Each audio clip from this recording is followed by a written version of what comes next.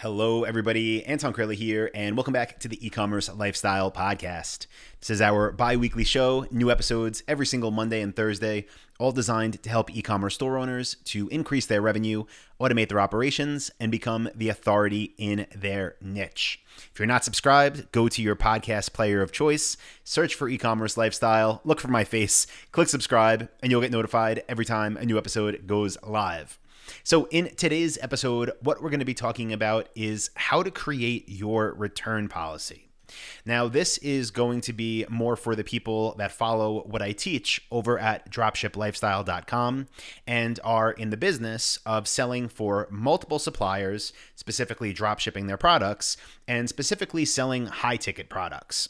Because really, when it comes to people, meaning customers, making buying decisions online, once they decide they can trust a store, meaning they're willing to buy from you and they don't think your business is a scam, the next question they're going to have is, well, what happens if I buy this thing and it's not what I thought it was, or it doesn't match my expectations, or it doesn't fit where I thought it was going to go, whatever it may be. The thing that comes into their head is, what do I need to do and what can I do if I need to return this? And this is especially true, again, because we dropship high ticket products. We sell very expensive products, so it's always going to cross the mind of the person before they purchase. So first of all, I've talked about this before, but it should be very clear that it's important that your return policy is very easy to find. So we're not going to get into that in detail in this episode, but just so you know, on all of our stores, we used tabbed product pages where people can look at a tab and see a product description, and they can look at a tab and they can see the shipping information, and they can look at a tab and they can see the returns policy. So it's important, in my opinion, to have it on the product page. And then also in the footer menus of all, we link to the actual return policy, the store-wide return policy. And this is where it gets a little different than what you might see on a store that stocks their own inventory. Because let's just say you had your own warehouse and everything in there was your own products. You can just make a blanket return policy that applies for everything on your store, because the process can always be the same, because the products would always go back to the same place. Your expenses would be the same no matter what it was. If you had your own warehouse, you could just easily have one blanket return policy, no questions asked. Well, when it comes to drop shipping, you're going to be working with multiple different suppliers, and each of these suppliers is going to have their own way for how they handle returns. Let's just say you have a store you're launching and you find 20 different brands to sell for. When you're filling out the paperwork, you're going to see 20 different return policies. So what does that mean for you? Should you have 20 different return policy pages on your store? Well, in my opinion, no, definitely not. You still want your one blanket return policy. And what we do, and what I would recommend you do, is try to create a policy that can serve as a catch-all for the majority of the brands you sell for. So again, let's say you find 20 different brands you sell for. If you can find terms for your own policy, for example, how long people have to return items, whether or not there is a restocking fee, what they should do once they decide they want to return the product, meaning how they should contact you, then that should be your store's return policy. And in that scenario, it would be applicable to 75% of your suppliers, or 15 out of the 20. Now, that's always the best way to do things, and the more brands that you could fit into your one blanket return policy, the better. But with that being said, like I just mentioned, there's always going to be those outliers, those brands that have different return policies. Maybe their return window is longer. So maybe your catch-all return policy is 30 days. Maybe one brand tells you, hey, our return policy is 90 days. Well, that's awesome. And if that's the case, you want yours to be 90 days too, because you want your customers to know and see that as a benefit for that specific brand. Another situation you might find yourself in is one of your suppliers might say, yeah, you can return items to us, but there is a restocking fee of whatever the amount of money is. And if it's something that is costly, and if you really do think you're going to get returns from that supplier's products, then you would want to add that on to your store as well.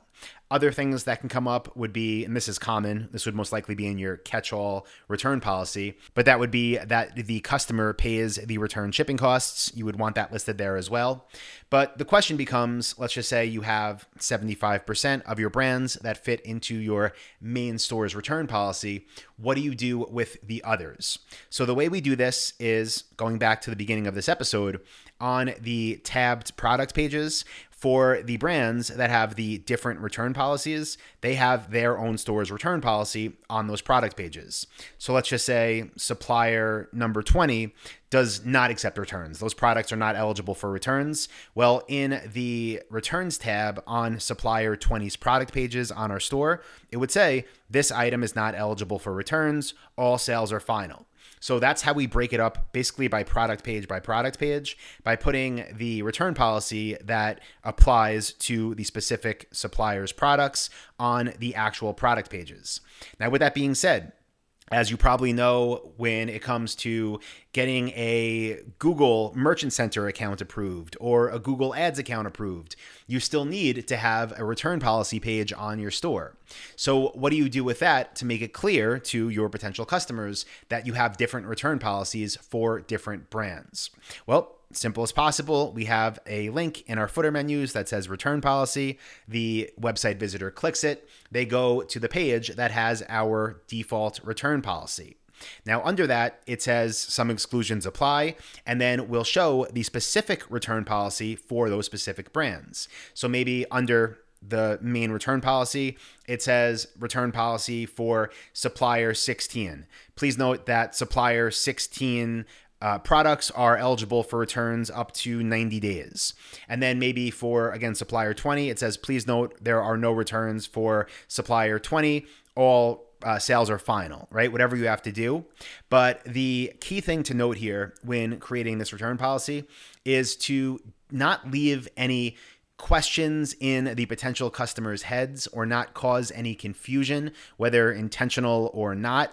A way that confusion could be caused is if you did have different return policies for different products on your store, and there was no easy way for the customer to find that out. So you do want to be crystal clear. Again, that's why I recommend putting this information embedded with tabbed product pages on every product page on your store so the customer doesn't even have to click away, but then also making it clear on your general return policy page. So might seem like a little much, but basically what the return policy page is, it's another terms of service page. It's where the people that are ready and willing to buy simply want to know how things work before they place their order. And if you can make things as clear as possible up front before they take out their credit card and buy, it's going to save you a lot of trouble in the future. So I hope that is helpful, guys. I know we had questions come up on a recent coaching call I hosted for members of Dropship Lifestyle, and they weren't sure if, even if they have suppliers that say, we don't accept returns, that they should still accept returns. And the short answer is no. We really try to mimic our suppliers' returns policies as closely as possible. So as always, I hope you got value from this episode. If you did, be sure to subscribe to the podcast. Also, if you continue to get value, I would really appreciate it if you can leave us a review over on Apple Podcasts. I'll link that up in this podcast description. And with that being said, I will be back on Monday for the next episode of the E-Commerce Lifestyle Podcast. See you soon.